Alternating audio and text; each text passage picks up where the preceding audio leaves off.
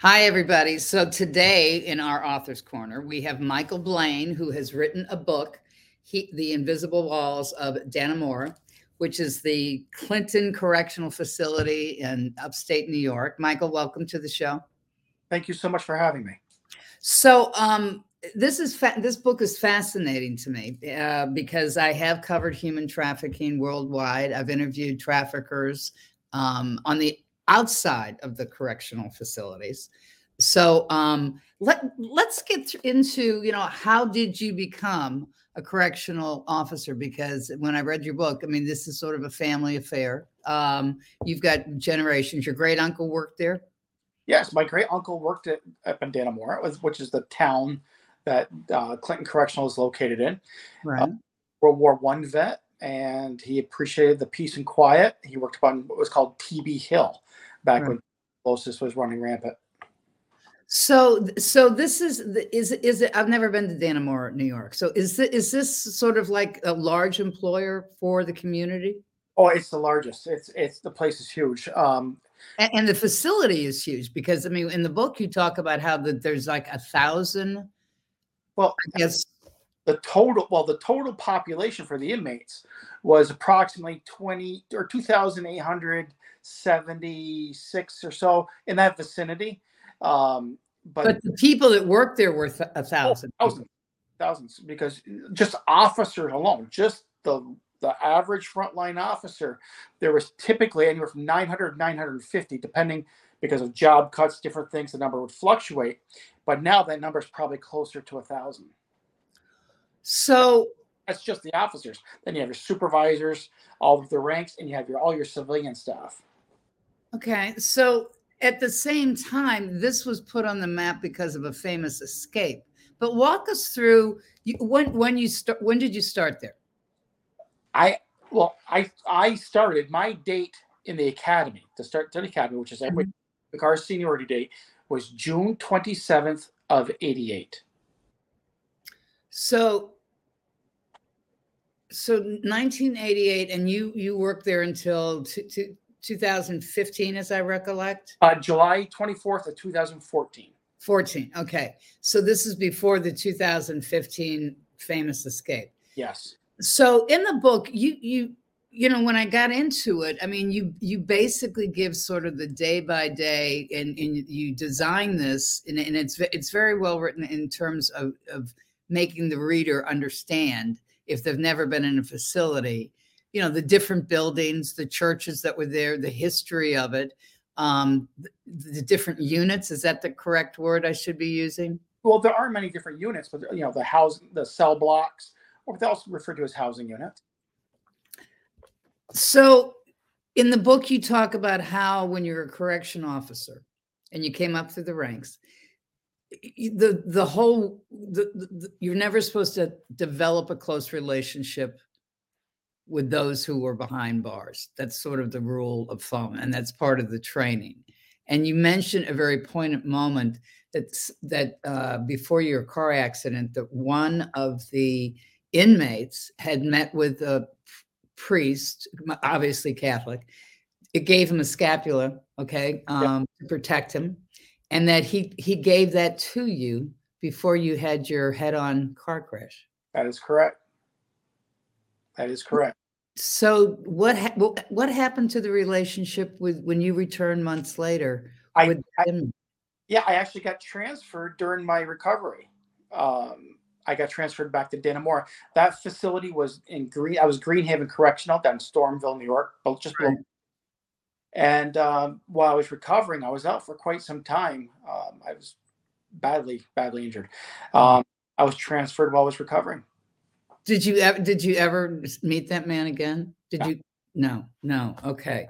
But I thought that was that was not something that I was expected to read when I was reading your book. It's one of those things in life.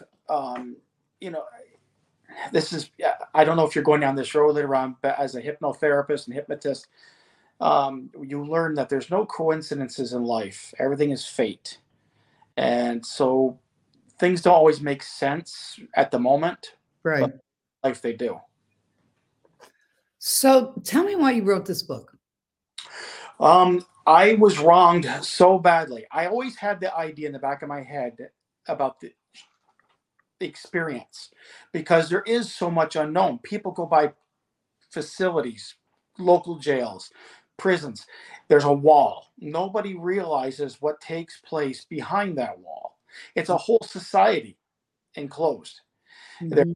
have basically a government, you have administration, you have control, you have basically police, you have food service, you have an industry, you have inmates go to the commissary store, they have recreation, the gym, they have all these different things, and it's just like society, but it's controlled. And so it's very, if you appreciate history, if you appreciate and if you have a law enforcement interest, what have you, you appreciate where you're at and the individuals that are around you, because we all have different life experiences, and if you embrace it, and not embrace it, not just, but just appreciate where you're at, and it just it's overwhelming, especially Dannemora, a facility like Dannemora, because every facility has a history. Maybe infamous criminals, it may be an event that took place there. Mhm. Greenhaven was this Donna Payant was a female officer that was killed there, Mhm. and and and so um, and Clinton has probably one of the most incredible histories of all facilities in the state. Sing Sing, known as one of the older ones. Auburn is the oldest, but every Attica, everybody knows of Attica, but they all have a special history, and such as Lucky Luciano having been in our facility, which I wrote about. Yep, he wasn't the only one. David Berkowitz. Yes, I never met the Son of Sam. I never met him, but he was there in Lower H Block when I was a trainee. But I was never in that block when I was there for training. Um, and he, by the time I returned as an officer after my recovery from that car accident being transferred, he had already transferred out to another facility. So I'm interested to know this. I mentioned this to you just a few moments ago before we turned on the camera. Having covered human trafficking all over the world, I've met traffickers, I've interviewed pedophiles, I've interviewed people who are into labor trafficking, doctors who are involved with organ trafficking. So I see them sometimes on the outside of a facility, a correction facility, a prison. Tell me what it's like to meet some of those people inside. First of all, do officers know what those people are charged with if they're just an ordinary guy off the street who happens to be behind bars? We're not supposed to, and Okay. the logic behind that is you treat every inmate the same. Everybody gets treated the same. Um, and but But it's in, but in the book, you do mention that you knew some of the charges of the guys that were oh, there. you can't help but find out. I mean, the cons know. Everybody, they'll point out that's so and so. There was one referred to as the Happy Land uh, guy that had a place called Happy Land in New York City, and I remember being in the mess hall one day. They go, "That's the Happy Land guy," and all these infamous criminals, because we had a special unit there, and but you just treat them as regular inmates. Tupac was there, and you just treat him as an inmate. Don't So is it true? Because we have always been told, I mean, we know of the stories as journalists that, sometimes when the pedophiles and the traffickers, especially if they go after children, you know, don't get treated well and sometimes are killed on the inside. that used to be a very true statement. When I was a young officer down in Greenhaven, I ran on the afternoon shift. I ran the A1 company protective custody unit. That was one company, and it was designated as protective custody, one row of cells, and I was in charge of it. And nearly every inmate on that unit had some type of sex offense. It was a given back then. It was a given. If you were a sex offense, a rapist, uh, something like that, you were going to go to protective custody. And that was going to be your history for the most part, for almost all your career in prison. Now, and I saw this changing as a lieutenant my last few years, the amount of sex offenders in prison is off the chart, and it's become normalized. It's like society that says, like, it's trying to normalize abnormal behavior. They had a sex offender unit in Clinton, up in Dannemora. I was the afternoon watch commander in the annex just before I retired, and we had a special housing unit for the sex offenders, and you can spot them a mile away. Do they get rehabilitated, Michael? Do you think? My opinion? Hell no. There's no rehabilitation. There is simply something not correct with their wiring. I've seen it repeatedly. Their behaviors. In dealing with them as a lieutenant for disciplinary hearings, it's just incredible how when they don't get their way, their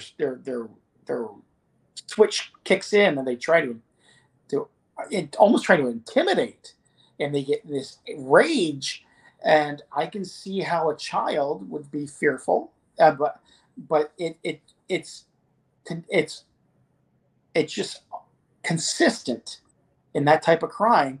The behaviors, I just hate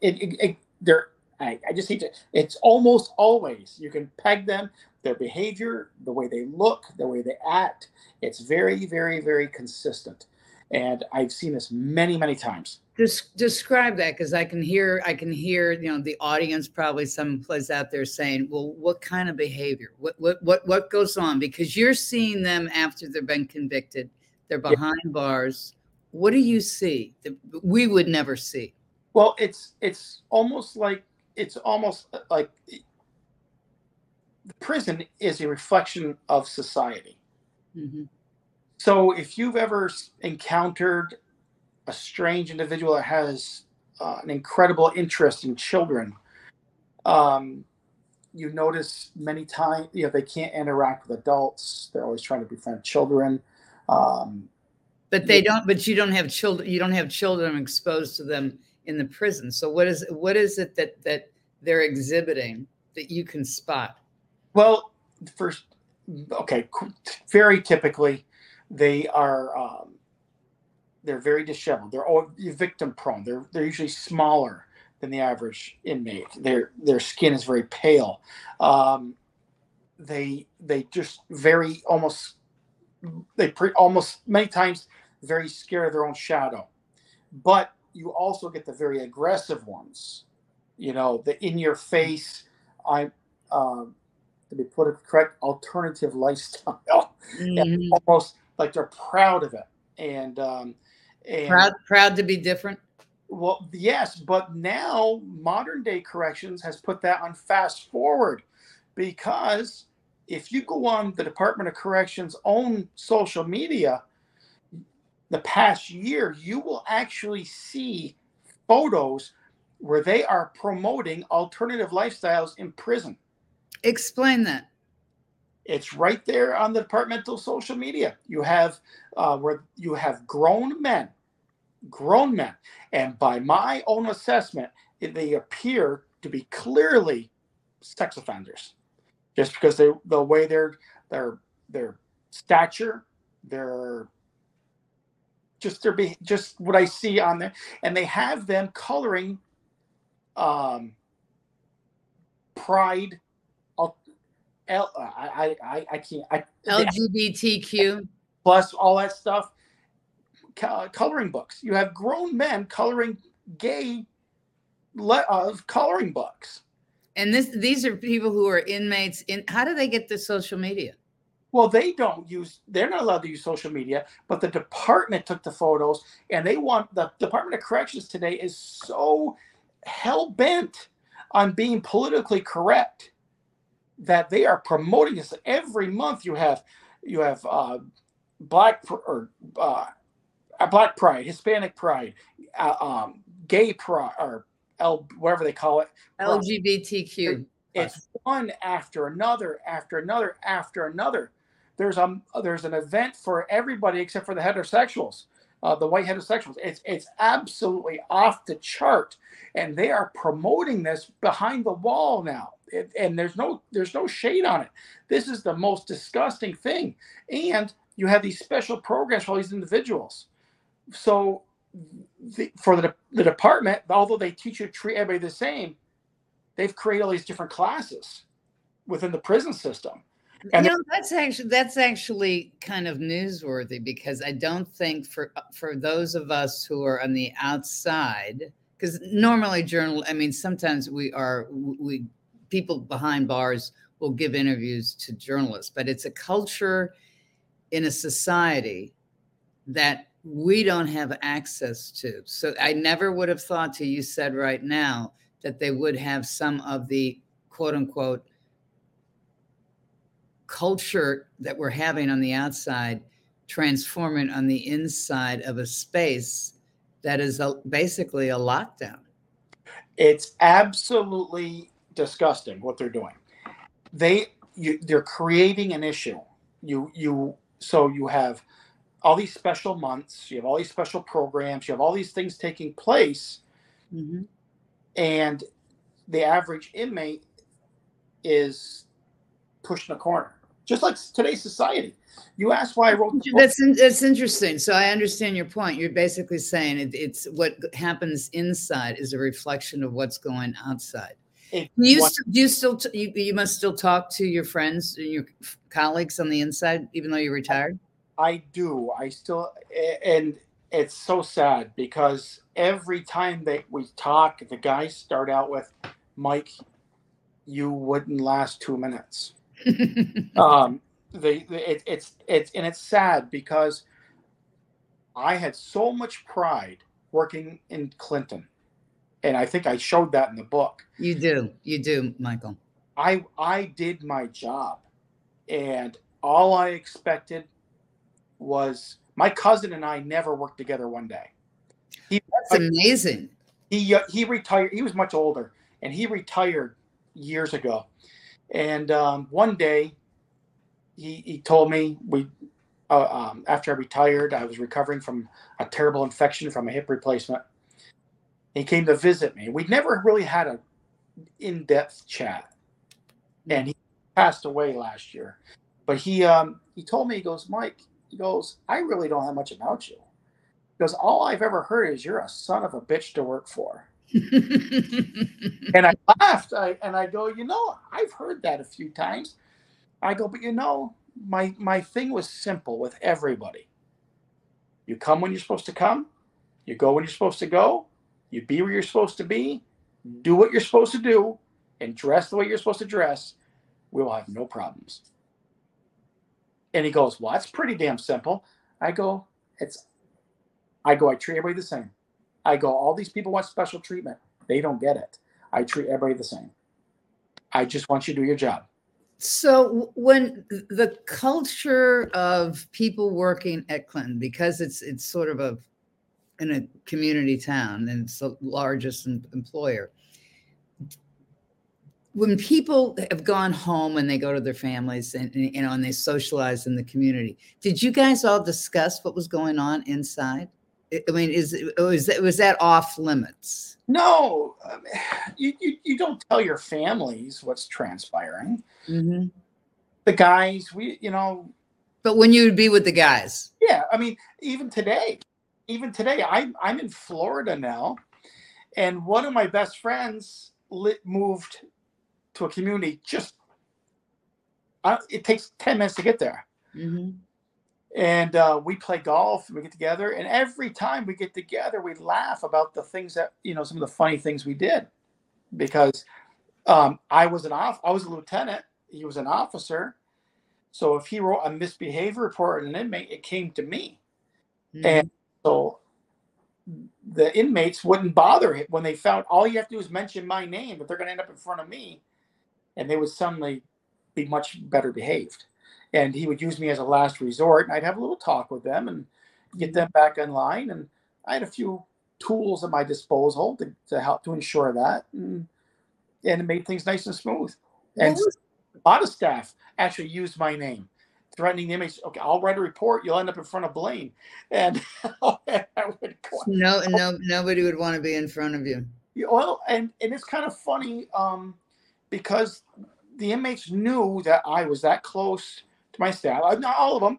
You can't make everybody happy. The ones that want special treatment, they're not going to get it from me. So that they weren't fans of mine, which I'm okay with. But you're not going to get special treatment. You're going to get treated.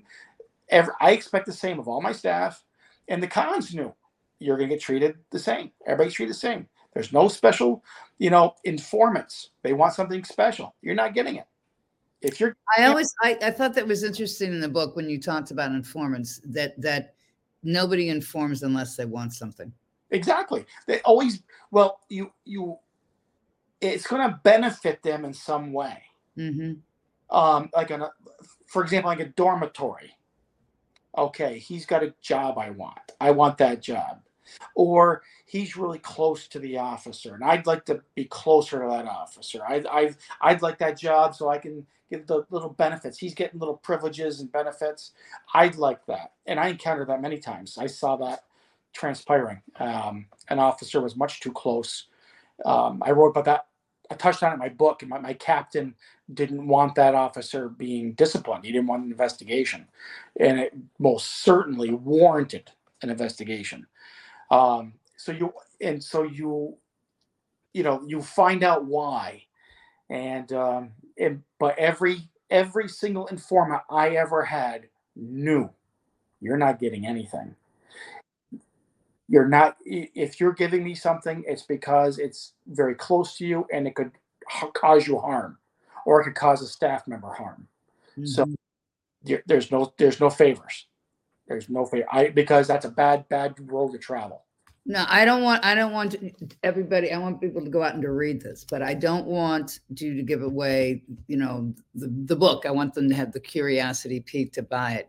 But share what is the most poignant day, because there was one story that was in the book about how revealing your personal life was a corky no-no for an officer who was employed there, so that your personal life was not known around the inmates. Yeah. And it was the day before you were getting married, and you hadn't told anybody. No, the cons, I never believed that the cons had overheard anything. But the night before I was leaving for my wedding, I made my last round, and my desk was at the end of the company, or end of the gallery at the far end. And I was walking through, and one inmate said, "Mr. Blaine." Thanks. Yes, I've got something for you. What? The inmate was not a problematic inmate. Mm-hmm. But I'm still cautious about approaching a cell. You should. And so I've got something for you. And okay, I'm very cautious.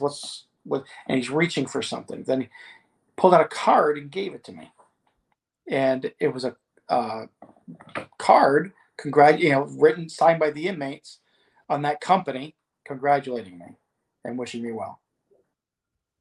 On that note, Michael Blaine, thank you very much. Everybody go out and buy, if you're interested in how the system works behind bars, The Invisible Walls of Dannemora, inside the famous Clinton Correctional Facility.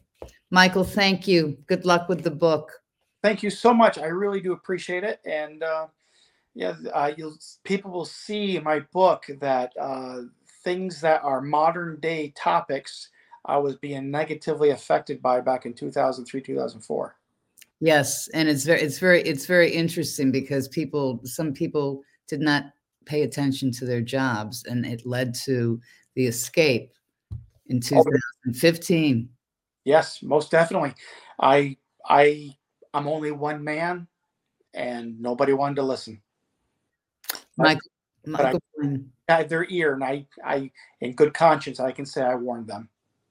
And you told them it was going to happen, and then unfortunately it happened. I take no pride in being correct, but it is what it is. Michael, thank you very much. Thank you, ma'am. Have yourself a great day. You too.